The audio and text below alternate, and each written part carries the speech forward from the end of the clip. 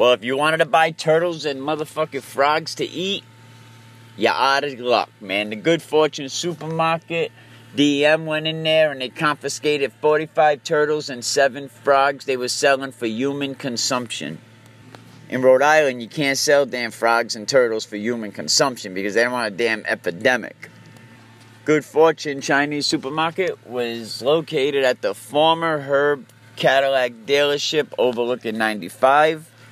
It looks like the fate of the turtles would be okay. They're going to go to pet shops because they're exotic animals, but the frogs, being American bullfrogs, they don't know if the frogs were raised in captivity or what. They don't know if they have any damn friggin' diseases. They said they had skin lesions, all kinds of shit. So I don't think Kermit's going to make out too good, man. I don't think these frogs are going to make it too far. But the turtles will live to see another day before they end up in Roger Williams Park Zoo like all turtles.